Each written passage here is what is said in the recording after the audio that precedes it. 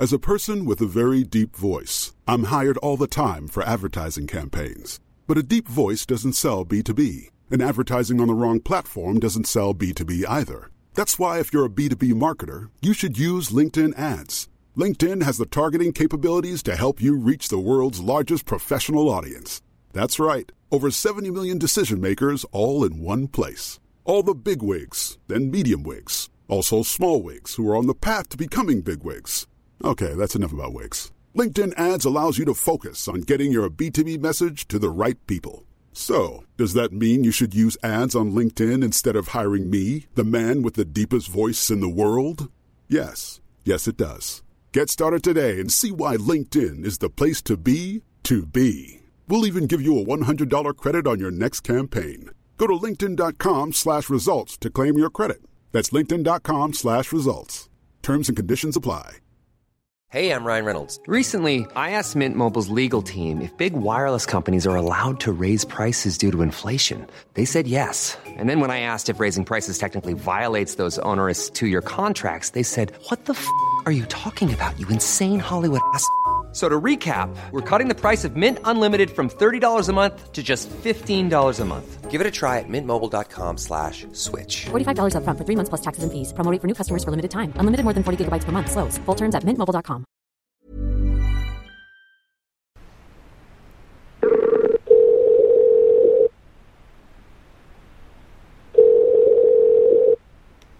Hello?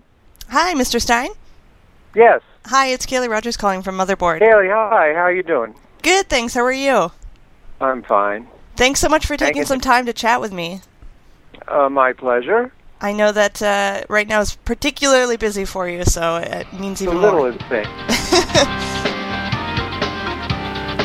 Hey guys, it's Kaylee Rogers here. I'm a staff writer at Motherboard. I'm kind of taking over the mic this week from your regular host, Jason Kebler, because we're getting ready for our big theme week on fear next week called All in Your Head.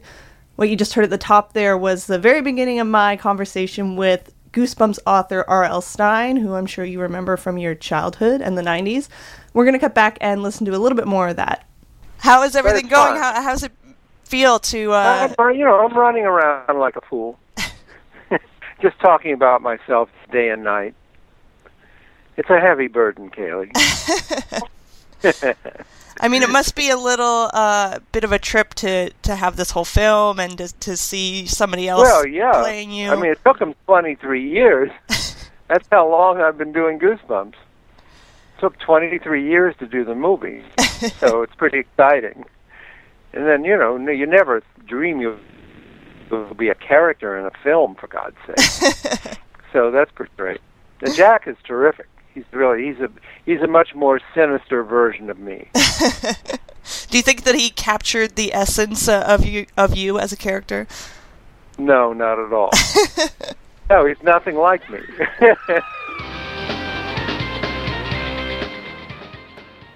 So what do you mean you're taking over, Kaylee? I'm here. We had to cut it there because there were technical difficulties with my recording. So if you want to know more about what R.L. Stine had to say to me, you're going to have to read my story on our interview, which is going to be on the web. And this is not a ploy. I actually just am really bad with technology and ruined the recording. Yeah, Kaylee was very, very sad when she recorded this. She trusted me to give her my Skype equipment to record it. And about a minute and a half in, it started going all staticky, which is because Kaylee didn't pay for the software, which I have on my computer, and I didn't even think that there was a free version, and she was very, very upset afterwards, understandably. But thankfully, the whole interview will be on motherboard.vice.com, which you can check out probably Tuesday, Wednesday, early next week. Definitely, yes. So welcome to the show. As I said, I'm Kaylee Rogers. We're here with Jason Kebler. Hi. And we have a special guest this week. We've got Naomi Bishop. Is that right? Yes. Okay. We got Naomi Bishop. She's a contributor to the site, and she has a pretty cool story for us for Fear Week, so we wanted to chat with her a bit about that. Let's just start off with talking about Fear Week and everything that everyone can expect from it, because it's going to be pretty dope. We have a lot of great stories coming up. I'm working on a story about fear and sort of the point of fear in the modern day. Obviously, as an instinct, it made a lot of sense when we were living outdoors and had to protect ourselves from poisonous snakes and spiders and things. And now that we have such a comfortable modern life, it seems kind of crazy that we are afraid of everything like spiders and the dark and roller coasters and things that can't necessarily hurt us. So I've been talking to a lot of really smart neuroscientists and people like that about why we still have fear, how it sort of develops, and what we know about it. It was just another Tuesday on Fear Street. I was going to visit my buddy Fred. He'd had some kind of accident and hadn't been to school for a whole week. Did you guys read Goosebumps when you were kids? Yeah, of course. Absolutely. I think it was the first chapter book I ever read. Do you guys remember like any of your favorite ones? I distinctly remember the like ghost piano one. There was like ghost hands that played the piano or something. I just remember that because I played the piano as a kid. So yeah, I remember that. I really liked. I forget what it's called. I forget what they're all called, but I really liked Say Cheese and Die. I know that was the title of one, which is about a haunted camera in which you took a picture of someone and then it showed them as basically like a skeleton who's about to die. And I really liked the amusement park one as well. The Choose Your Own Adventure one? Well, I think there's a Choose Your Own Adventure and also a regular one because that one was really popular. So I think he actually went back years later and wrote like a series of other books about, I think it's called Horrorland. I forget. It had a really imaginative name like Horrorland. And I know this because I Wikipedia'd Goosebumps earlier today. I did not know that he actually went back in like 2013 and wrote some more Goosebumps books. Oh, he's still writing them. Yeah, I didn't know that. I guess you did because you just talked to him. Yes, he still writes Goosebumps regularly. He recently revived Fear Street, which you may or may not remember was like the preteen, like high school, a little more mature version of Goosebumps, because a bunch of people on Twitter asked him to, so he did. But yeah, he's still writing tons of books. Like he's written hundreds of books now, and he said that it's like even more fun now because he's running out of ideas. I was looking at his bibliography earlier, and this guy was putting out like 14 books a year. Like it is totally crazy. He was putting out like 2 books a month for a while there in like 1994, 1995, which granted they're only like 120 pages each, but those are distinct characters, distinct, plots and imagery and all that sort of thing. And he was actually pretty good at writing characters, I felt. Like, his characters were different, if I remember correctly. It's funny you say that, because he and I both kind of came to the conclusion that his characters are not very well developed. And he said that was because he wanted the kids to be able to put themselves in the book as much as possible. So rather than going into, like, a lot of description about, like, Susie had, like, very nosy and ambitious and had blonde hair, he would just kind of make it kind of plain so that Susie could be anyone. Susie could be you, Jason. Yeah, I guess when I said well-developed, so earlier today, my friend Sophie Gilbert, who is a writer at The Atlantic, IM'd me and said, "You really like Goosebumps, right?" Which is pretty serendipitous that it happened right now. And I said, yes. And she said, do you remember how he wrote the female characters? And I just seem to remember them being like always braver than the guys. And he didn't really like dwell on it very much, which was very good. So that's why I bring that up, because I just remember, I always remember the characters in the books being braver than I was as a kid. And I especially remember like the girls in the books being really brave, and he didn't like dwell on that for any length of time, which is good. Yeah. We were talking about, he said that his audience throughout the 90s was evenly split between girls and boys, which was always felt like a success to him, because a lot of educators and teachers and stuff would come to him and say, like, before Goosebumps, we couldn't get the boys in our class interested in reading. Like, it just wasn't as common for boys to be big readers as it was for girls, and Goosebumps kind of was a way into that for a lot of young boys growing up. So yeah. So what do you think of Jack Black as R.L. Stine? He mentioned, he doesn't really think that Jack Black was kind of like him, I guess, in the movie, which I haven't seen the movie yet, but from what I hear, it's from the trailer, it doesn't seem like it's going to be very good, and I don't think it's gotten great reviews, but I still will see it at some point. But I just see Jack Black, and I'm like, oh, that's not R.L. Stine. No. And it's funny because I guess the movie was never really intended to actually be R.L. Stine. It was supposed to be kind of this creepier, more sinister version of him. So that's sort of what Jack Black did. And R.L. Stine is happy with the results. He said he likes the movie. It turned out great, but it's not really anything like him. But I thought that it was interesting because R.L. Stine was actually like such a delight and like a really fun person to talk to. And maybe I'm just like fangirling out because I really enjoyed his books as a kid, but I think he would have made a good movie character, just as himself. I mean, I think a lot of horror writers are like that. I saw Stephen King on, I guess it was the Colbert Show. I believe he was on Colbert, or he was on really recently. He was either on that or the Daily Show near the end. But yeah, it was Colbert, and he was, really funny and lighthearted. And I think that a lot of horror writers are kind of like that. And R.L. Stine said he didn't want to scare children, right? Or I saw an article about that today. Which everyone's doing their R.L. Stine articles because of Goosebumps, but Kaylee's is going to be the best. Yeah, I wasn't doing it because of the movie. I was doing it because we already were going to do All in Your Head, which is our great fear week. So, anyway. I mean, he did... That's not exactly what he told me. He told me that he did want to scare kids, but it's sort of a fine line between scaring them in a fun way, where they, it's enjoyable and exciting and fun to read, and like crossing the line and being too much for like an 8-year-old to take in, but also like kind of finding that balance, because if you're not scary enough, then they're going to think it's lame and they won't want to read it, and they'll just think it's baby stuff. Yeah, that's a good point, and I think Goosebumps was perfect for that, because I don't remember ever having like nightmares because of Goosebumps, and I had nightmares because of everything when I was a kid. I was scared of absolutely everything. But I also don't remember thinking like this is for babies, and I guess job well done. I would need to go back and read some. I probably read like maybe 1 or 2 in middle school, and then all the rest when I was in elementary school. So it's been quite a while. Mm-hmm, for sure. Yeah.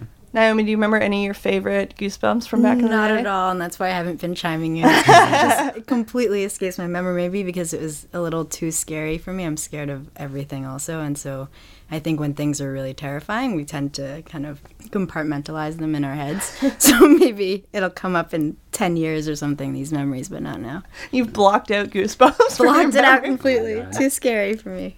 Yeah, maybe I have too, but I always remember Are You Afraid of the Dark being way scarier, but it's been a while since I've seen that as well. But that definitely did give me nightmares. Mm-hmm. Or Unsolved Mysteries. Do you guys watch Unsolved Mysteries? Oh my god, Unsolved Mysteries is the best show. So good. Fun fact, have the entire series in a box set. We know where we're going this weekend. That's shaped like a treasure chest. We should go back and watch all the Unsolved Mysteries and see how many have been solved with like the help of the internet. Yeah, we could do that. Some of them were not solvable, though. Some of them were like the ghost of old Mary Jane Lane and like... Yeah, I like those ones the best because they were the scariest. I watched that one. I like actually wanted to be scared. Yeah. Yeah. It's funny that we all want to be scared sometimes, too, Yeah. Why do you think that is? Well, I don't know. Maybe because in the past, evolutionarily, like, fear definitely had a huge role. And then now, since we don't really have much of a need for fear, except for, like, maybe when you put your hand on a hot stove, you know to pull it away. And we don't have, predators chasing after us. We create fear, right? So, like, that's why our evolutionary instinct for fear has gotten completely haywire. I think we end up, like, looking for it in almost every way we can, whether it's entertainment and fun or whether we like have developed phobias and things like that. Mm-hmm.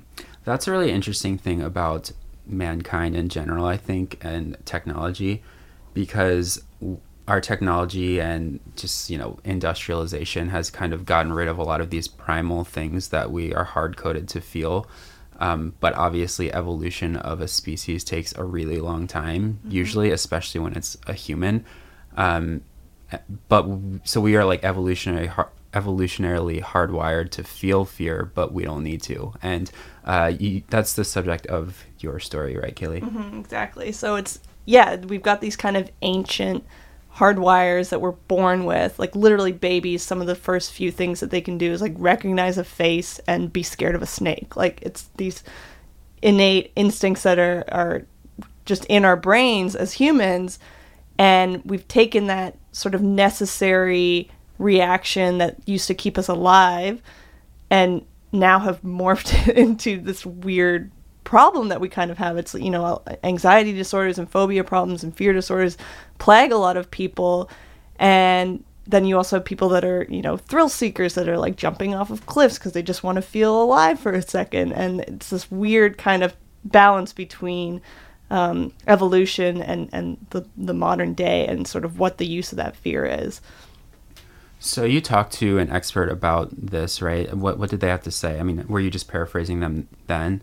Or? Yeah, I mean, I talked to a few experts about it. I thought it was interesting to hear. I mean, I learned a lot about how the brain sort of processes and creates fears, which is interesting because it's one of the few emotions that we have studied a lot and know a lot about, partly because it's such a universal instinct. We can observe it in a lot of animals. You know, it's hard to tell if a rat is happy or not, but you can pretty much guess if it's scared based on the sort of behavior that it's exhibiting.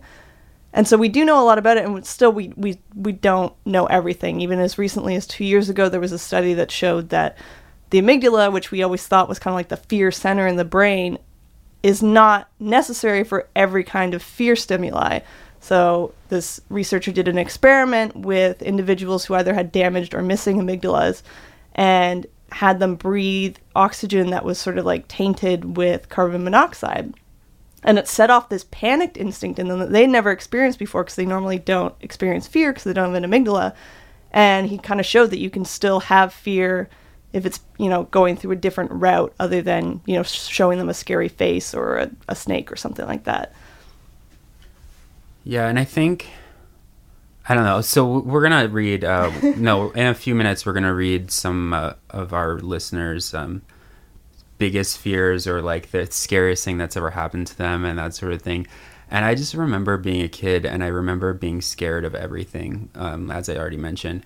But I was specifically scared of ghosts and like mirrors because of like... Your own reflection? No, because... Have you guys heard of Bloody Mary? Do you like know? Yeah. So like when I was in first grade, someone told me if you say Bloody Mary into the mirror 3 times, a witch comes out of the mirror and kills you. Did you ever try? Of course not. Absolutely not. Actually, after I heard that, I didn't take a shower for like a week. I swear. And I went to the one bathroom in my house that didn't have a mirror to like use the bathroom, and I wouldn't shower, and it was like a problem.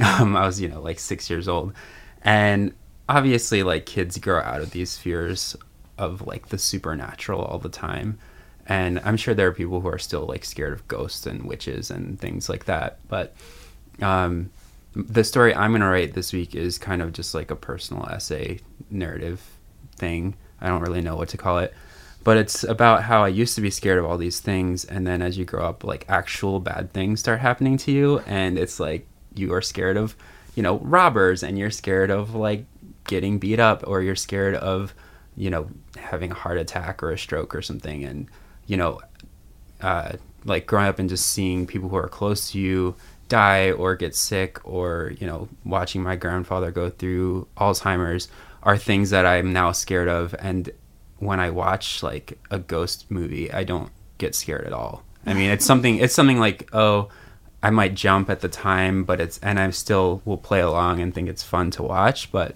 I don't get these like horrifying nightmares, and I'm not like scared of walking in the basement in the dark anymore.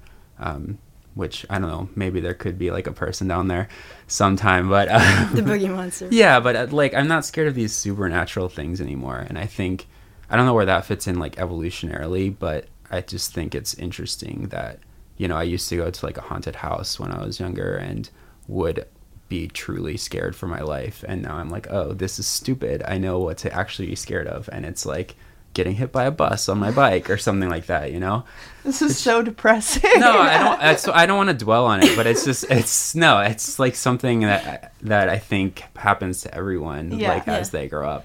And your story is about dealing with death, correct? Yes, but the funny thing is, piggybacking off what you said, actually, I'm really scared of scary movies and anything that's a representation of fear, like in the news or on TV or anything like that. But when it comes to real life fear and things that are really scary that a lot of people I think couldn't stomach, I'm somehow okay with that. I don't know, maybe it's because I can separate myself from the thing that I'm actually viewing or that I'm going through, and maybe I prepare myself mentally, but when it comes to a scary movie, like I'll have nightmares for 4 days. But in Taraja, which is what my story is about, the dead live in people's houses up to 10 years after they've actually died because they're considered sick or sleeping until they have a proper funeral, which is like up to $500,000, so it can take years and years and years.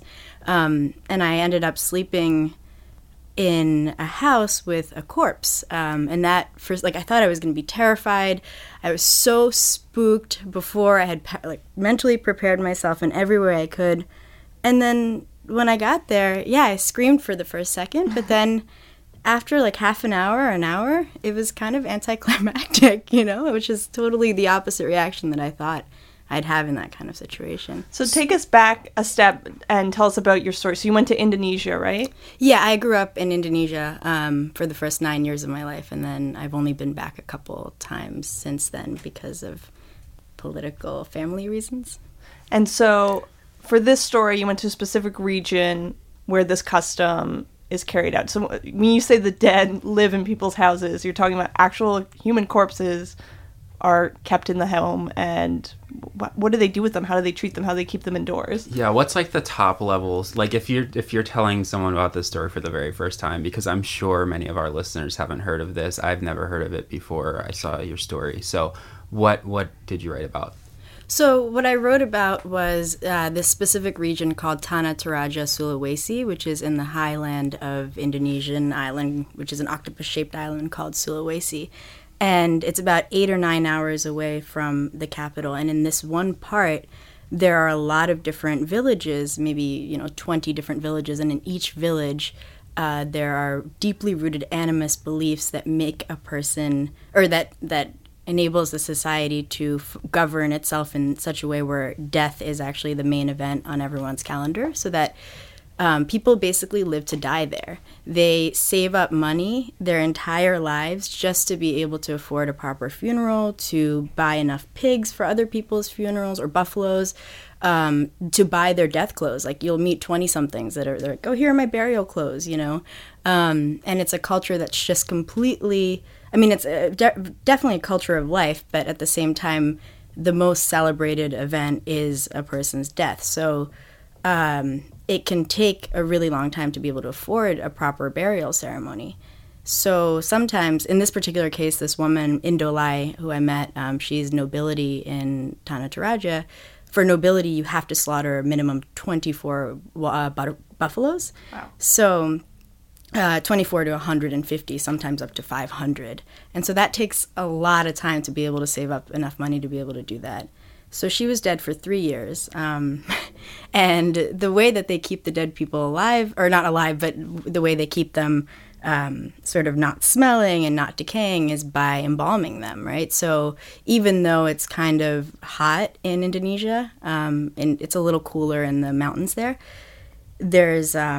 They inject them with formalin, and that mixture ends up embalming them so that they look green. They don't look brown or gray or blue or purple the way you might imagine a dead person, just a little glossy and green. And what they end up doing with the people is that they stay in the bedroom. So they actually have their bedroom in the south side of the traditional houses, because south is the direction of the land of souls, is what they believe.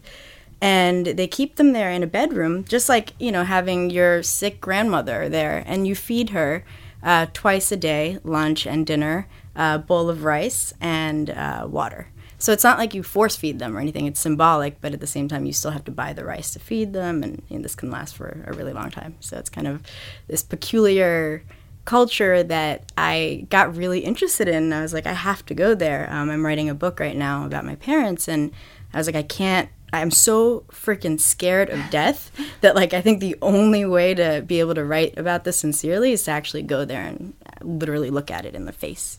I'm just curious, did it help you sort of confront your fear and discomfort with death to be so close and intimate with it? Yeah, it's a good question. I'm still kind of working that out in my head, just because this was about a month ago, right? So I think these things take a little while to settle in. But when I was there, I actually was very much at peace, which is strange. Like, as I was going through, like, so every village has a cave where dead bodies are just piled haphazardly in coffins that are broken. So there's human skeletons and like bones and sticks and stones and rodents kind of just like roaming about in these caves. And I thought that I was going to be really, really scared, and that it was going to just sort of sensitize my panic and fear of death. But instead, when I was there, at one point I remember just lying down in one of the caves, and I felt more relaxed than I have in like 2 years. I don't understand how. I don't know why. I really don't know where that reaction came from in me. It's very unlike me. But then when I came back at night after experiencing these things and seeing, like, you know, either the caves or the death rituals or the funeral, I did get spooked, you know, so I did have to have like a gin and tonic or two, like every night, actually, as I was writing down what was happening. And I got scared after the fact, I guess. Do you think that being around people who were so comfortable with death was helpful, both now and in kind of being in the moment, or what? Yeah, I think we in the Western world have a really interesting view of death, which is, you know, to put it away as fast as possible. And the reason I say it's interesting is because we think it's the norm, but if you look historically, it's actually not the norm. And in Indonesia, specifically in Toraja, people, yes, they're used to the human body and the corpse and things like that, but what I really learned was that no matter where you are in the world, death is equally terrifying. So whether you're preparing yourself for 10 years after the person's already died, or you have no time because they have they're terminally ill with cancer and have a month to live, I don't think there's any way to actually prepare yourself. Like, I saw people mourning, wailing over, you know, their grandmother who had died 3 years ago, as if it was just yesterday. So in that sense, I don't know if sort of a prolonged grieving process prolongs denial, or if it actually does help you appreciate life in this moment more. Yeah, I have so many questions about like this period in between when they die and the official funeral. I'm interested. What happens at the funeral? Like, is it once a funeral actually happens, do they kind of just get rid of the body or put it in this cave or bury it, or what happens to it? Right. So a funeral is complicated. It's called Rambu Solo, and it's a death feast is what it's called, and it lasts anywhere from 3 to 10 days. Sometimes in animist villages, because there's a lot of different religions. Christianity's predominant there, but there's also a bunch of animist villages. They can last up to a month because you have to have everyone in your family gather and come. So you might have relatives in, you know, America, and they have to come. So these death feasts, the first day, there's a group of very beautifully dressed women in beaded outfits, collectively waving a red sash, and so you walk with that, and then the coffin's behind, and you walk to the ceremonious field where the coffin is presented, and then all of these wild animals scurry about. There's a lot of buffalo that's brought as gifts. There's a lot of pigs, and a lot of laughter, and a lot of dancing, and a lot of singing. And so that's day one, right? And then so this goes on for multiple days. The second day, they actually slaughter the pigs and buffalo in front of everybody. So there's blood splurting everywhere, and it's, you know, that lasts until the last buffalo is killed. They don't kill all the buffaloes. They sell some of them. But what ends up happening is, like, people will take... like, they'll take shots of the buffalo blood. It'll spurt everywhere, and then they have these little tubes made out of bamboo, and young boys will be catching these little shots of blood and then downing them, you know, because they feel like the buffalo leads you to the afterlife, and that's the only way that you can get there. So it's very, very gory. It's very giddy. People are smiling, laughing, dancing, and then the last day, it's very sad. I mean, it's people are crying. I saw one woman faint from grief, you know, even though the grandmother had died 3 years ago. So they also carry the coffin around dancing to the cave or wherever they're actually going to bury the coffin, and they're dancing in this way that you just, like, to me seemed kind of sacrilegious, because it was just like, I don't know what's happening to that body up there. I mean, is it breaking? You know, like, what? You could drop it. So they're going through the village like that, and then they go to these caves, these designated caves, and it takes 3 or 4 months to burrow out a little hole to be able to put the coffin in. So the higher your social status, the higher up in the cave you'll actually be buried. So we actually saw one go up about 200 or 300 feet on this cliff. And someone actually died bringing a coffin all the way to the very top last year. So, like, they had to have 2 funerals, you know, which was really sad. But it's just part of the tradition that stays alive no matter what. Even though animism isn't the prevailing religion anymore, it's Christianity, it's still practiced everywhere. Like, you cannot have a proper send-off without having this sort of ritual. Mm-hmm. Sorry, I will let you ask questions in a minute, but I have so many.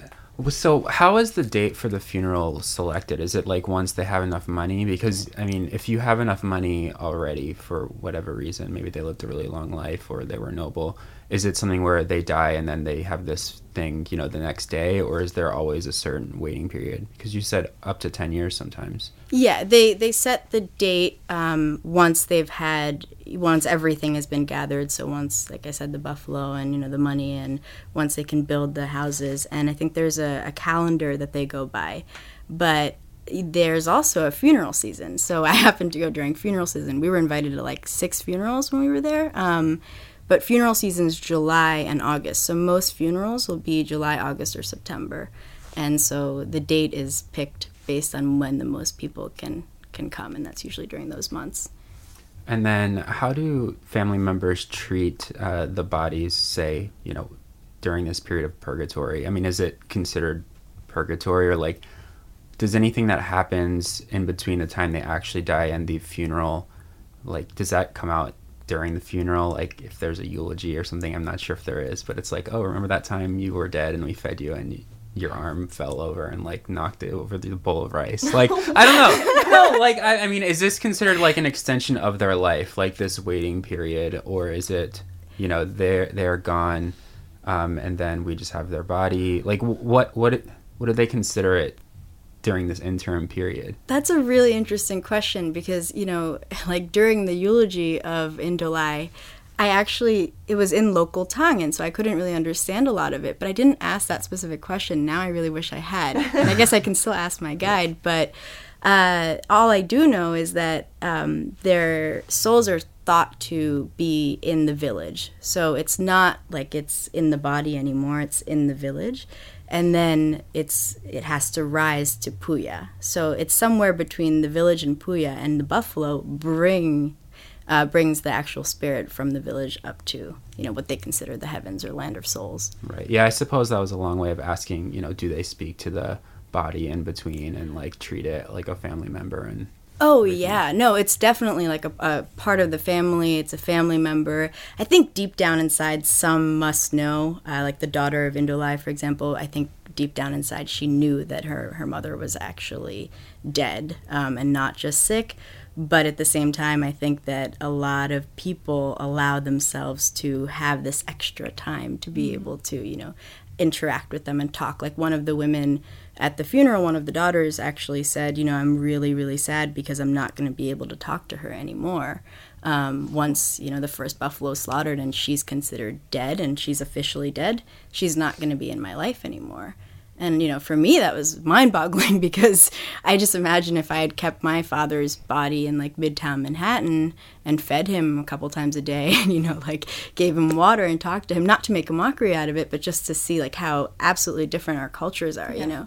And then they take it onto a whole other level, which is that there's a festival called Manene, and it's every August, but families, if you really, really love, like let's say you loved your grandmother and you really can't stand the thought of not being able to talk to her again, you can actually dig her up from the grave and exhume her, and then give her, like, groom her, bathe her in the river, walk her through town. And there are certain animist beliefs where people have seen people walking without help through town, like so dead bodies walking through their villages without any assistance whatsoever. But what's more common is a person actually helping them, combing their hair. And so you'll see corpses that have been dead for 20, 30 years dress in new sundresses or in new pants. And I mean, some of the photos in my article are of that festival. And that's completely wild to me, because I started thinking, would I want to do that? Like, would I want to unearth my mom and dad so that I could just see them one more time or not? And, my answer was no, but I don't know. I guess it's nice to have the choice there. Well, I think that there's a lot more we're wondering about, but we should probably read the article, which will be up on Motherboard next week during All in Your Head, and of course the photos, which is probably the best part because you get to actually see what you saw firsthand. So yeah, Aaron Perky, my boyfriend, actually took a lot of the photos, so it was just very much like we were there. I was consuming like all of the thoughts and the ideas, and then he took all the photos, so we had two separate but both equally visceral experiences, so you'll get to see both of them. Kaylee, I have more questions. Well, you'll have to read the article and get the answers there. Can I ask one more really quick question? Do they have a problem with people like racing towards death in any way? Because you said that people bought, clothes to be buried in. Do they have a problem with people like with suicide or anything like that? Or is it a very natural process usually? It's usually a very, very natural process. I don't think suicide is that common there, although I did see the skulls of what they call their Romeo and Juliet. So they're two rivaling noble families 20 years ago that killed themselves, and then their skeletons are inside a cave. Like, you can bring a lantern in and find them. That's the only big suicide that I know of. Okay, thank you. Thank you, Kaylee, for allowing one extra bonus question against the rules. We're going to round things out by telling some spooky stories that are true spooky stories that happened to us. We actually solicited our Twitter followers to send us some stuff, so a few people wrote back, and we have a few examples here. I liked this one. So somebody who goes by the Twitter handle Iberianate, I don't know, it's that guy is his name, sent a series of tweets that sounded spooky. So he said he was cleaning out his 90-year-old father-in-law's backyard and found some old hospital tools from the small town where he lived, I guess, when the hospital closed in the 50s. So he decided to donate them to the town museum, put the old tools in the back seat to deliver, and when he drove by the old hospital, which is now apartments, all of the tools flew out of the box and stuck to the back window like magnets until we passed far enough by. So then he pulled over and dumped them on the street and never saw them again. I thought that was a pretty spooky story. That is spooky, very poltergeisty. Tomahawk 2020 said, phone call from Illuminati asking me to join their society. When I said no, I'm told it's already too late. Ooh. Yeah. There are any other good ones on Yeah, there? there's some other good ones. The scariest thing that happened to me was similar to that. Well, I went and saw The Ring on my first date ever. And the second I got home, this was back before cell phones, and the girl I went with called my house, and I answered, and she was like, 7 days. And I threw the phone against the wall, and it broke. And I didn't go on any more dates with her because it was too scary. That's so mean. It was really mean. That is a bold first date move. I mean, it was like high school. I had known her for a while, but I was like, all right, this isn't going to work out. All right, read more. I'll read more. Okay. I like this one. Someone at Death Reveals, who goes by the name Prostate Puncher, told us that the scariest thing was the realization that there's a skeleton inside of me. That is spooky when you think about it. Yeah, that's true. Do you guys ever go to like those stores or even museums or something and see skeletons that are, donated to science? Or there's this store in Chicago where you could just buy a human skeleton for like $1,200, and it's like, oh, so my bones are worth $1,200 and this is someone's. It's crazy. Yeah, I went to, what's that museum in Philly that's like all medical anomalies, like donated heads and donated fetuses and stuff? Yeah, I know what you're talking about, but I can't remember the name of it because I don't spend a lot of time in Philly.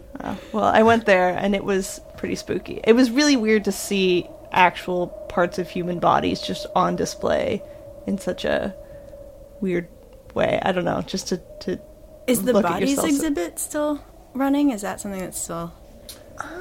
They did that everywhere, so Yeah, I mean, I'm so sure it must be. somewhere It's like it's running. tours all the time. Yeah, I mean, I saw that like in South America. And I wonder it's, if it like, all makes over the it place. like less scary that it's scientific. You know, like I remember being in my science lab, biology in college, and saw like we had to learn about the human brain, right? So there was a human brain like in formaldehyde inside a jar, and it was just like really creepy. Just sitting there at the front of the classroom as like I was, filling out this test.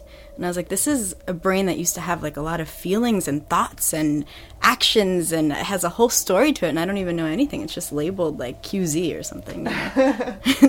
Yeah, I think what freaked me out is when I stood next to a glass case and the skeleton was the same size as me, like the same height. And so it was like looking in a weird skeleton mirror, and that's when it kind of like hit me, and I decided I wanted to leave now. Yeah. But you just made me think of something which, like, so my father ended up, at the end of his life, like, having his leg amputated, and then he donated it to science, and I wonder, like, what did they do with it? Like, it's great that he gave it to science, but where is it? Like, is it still around? Is it in some classroom somewhere? Like, what happens, what happens when you donate your body? It'd be interesting to try to track down his leg. Very morbid, but I wonder if you even can, or if there's probably like anonymity, like privacy issues, even though it's like you're related to him. I bet they kind of strip it of like identifying information as soon as probably possible. Yeah. But yes, that's super weird to think about. Yeah. Somebody else wrote, Nick Martin wrote, I got stuck upside down on a fairground ride without a safety harness, just a bar across. I had to balance across the bar to stop going face first into the gears that were right in front of my head. Terrifying. That does sound terrifying. That is. This is my favorite one, and it comes from Noisy, our sister blog, all about music. We still don't know when the new Kanye album is dropping, and if that's not a nightmare, what is? Agree 100%. Also, I don't know when the Drake album's coming out either. It's horrible. Yeah, we're just like losing sleep over this. Yeah. I'm gonna tell my story of the scariest thing that ever happened to me, because I've been thinking about it. And I was at home alone. I was like maybe like 12 or 13, and the house I grew up in is a log cabin in the middle of the woods, so it's already kind of a spooky setting. And I was, like chatting on MSN Messenger, obviously. And my dog went to the top of the staircase and was just kind of like looking alarmed and sort of sniffing around, which he did a lot because we lived in the woods. And then the stereo system in the living room suddenly turned on by itself, full blast, like the loudest setting possible. And it scared the hell out of me, because even if there was like some kind of timer or like, I don't know, the power flickered or something to cause it to turn on, nobody would have ever had it that loud when they turned it off. And so it really freaked me out, so I had to like steel myself to run down and turn it off, and then run back upstairs and tell all my friends on MSN what just happened. Did they believe you? Probably not. I feel like that stuff happens less often these days, because like ghosts Technology's ghosts don't know how to use new technology. They like don't They're know gonna how to get catch into your on. smartphone. Yeah. Because you don't have like old school speaker systems anymore. You have like Bluetooth speaker systems that like don't even ever work. So no sound ever comes out of it. So and if it did, I feel like it'd be easier to explain. You're just like, oh, my phone, like fucking, exactly. hooked up like, to it. Something Oh well. else. Yeah, something happened. But if it's like one of those old wired ones, like how could this possibly happen? Exactly. This is What about you, Naomi? Did you think of anything scary? Yeah, so on that same trip in Taraja, after, this whole 6-day death feast, I was like, we need to go somewhere super relaxing. Let's find the most remote beach in the entire island. And so we did. And as we were leaving this remote place in South Sulawesi jungle, and getting into a car, we could see multiple wild boar and with big tusks, like running around and snorting and looking at us through their, like really shiny green eyes. And we didn't make it very far until the car started rolling down the hill because it was like a very broken road. And got stuck eventually. And our driver, who was completely incompetent and just like really nervous all the time, was like, "You need to go get help. There is no cell phone reception here." So there was no way to get help because this was a town that had like nobody. It was a fishing town. So everybody at night just went back to their hometowns. And my boyfriend Aaron and I ended up walking back to where we started, like in the dark with an iPhone and big stick that we found on the ground, just like swinging it everywhere in case these animals. And I just had ACL surgery, so like I can't run, and so it spooked the crap out of me. Like I thought you could hear them snorting, and they were just like right behind us. And I thought, like, now I'm gonna have to sign up for wilderness survival skills just in case like anything like that ever happens again, or learn how to drive so I can bring myself up that hill. Wow, that's a real scary story. Yeah, that's crazy. Yeah, it was scary. It really was. Well, I'm glad you got out. No, I didn't. I'm kidding. You did? Oh my god, yeah. Yeah, our podcast guest is a ghost. I'm a ghost. Yeah. Yeah, our podcast ghost. Podcast ghost. So I had a story. I've already told like 10 stories, but this is the one I was actually thinking about before we started this. The other ones kind of reminded me of the other things, but I've only gotten sleep paralysis once, and I guess for anyone who doesn't know what that is, it's when you kind of like wake up but your body doesn't, so you aren't able to move once you open your eyes. And this happened when I was in high school, or maybe like my freshman year of college, and I was in Colonial Williamsburg in Virginia, which is like the scariest place happen. Well, that's the thing, is we had gone on a ghost tour that night, and I had never ever been on a ghost tour before, like in my life, and it wasn't that scary. I was like, oh, this is cool, like, oh, this old like colonial guy died here and now his ghost like makes Johnny cakes or whatever. But then we went back to the hotel, and I like slept in the same room with my whole family, like sharing a bed with my brother. And I woke up and I couldn't move, and I felt like I was getting strangled by something, and I like kept trying to scream, and then I finally was able to scream, and my family was like, "What the hell is wrong with you?" And I was like, ghost got me. Maybe that's what actually happened. Yeah, if you never had sleep paralysis before or after, I feel like a ghost is probably a more reasonable explanation. Yeah. Definitely, yeah. I think that's the only explanation. I have one more scary story that you reminded me of. I'll tell it really quickly because it's a fun one. Yeah. So, do you guys remember when Toy Story came out, they made like actual toys of the Toy Story characters, and there was a Woody doll where you like pulled his string and he talked. Yes. So I had that as a kid, and the thing about it is it would only talk if you pulled the string, except for, as I eventually learned, when the battery starts to die, it'll just start talking on its own. And it talks slowly and more deeply, and I discovered this because it woke me up in the middle of the night on a stormy, like, lightning storm night, sitting across my room saying, "You're my favorite deputy." And, like, really creepy stuff. I screamed, and even my parents, I remember, were freaked out. They're like, "The battery's just dying, but this is really freaky, so we're just going to put it in the basement." And I never took it out again. That's so good. All right, we have to get out because we have a screening in this room in a minute, but we're done anyways, I think. Luckily, we planned really well this week, so if you're listening to this, it will still be before Halloween, so tell us your scary stories. We are at letters@motherboard.tv, and you can follow along with Fear Week all next week, All in Your Head it's called. Thank you so much, Naomi, for being here, and Kayla, you should actually finish this since, sorry. No, I wanted to take over, but Jason is just used to his job. Anyway, thank you for listening. Please check out all of our spooky stories coming next week on All in Your Head, and thanks a lot. Stay cool, stay spooky. Bye-bye.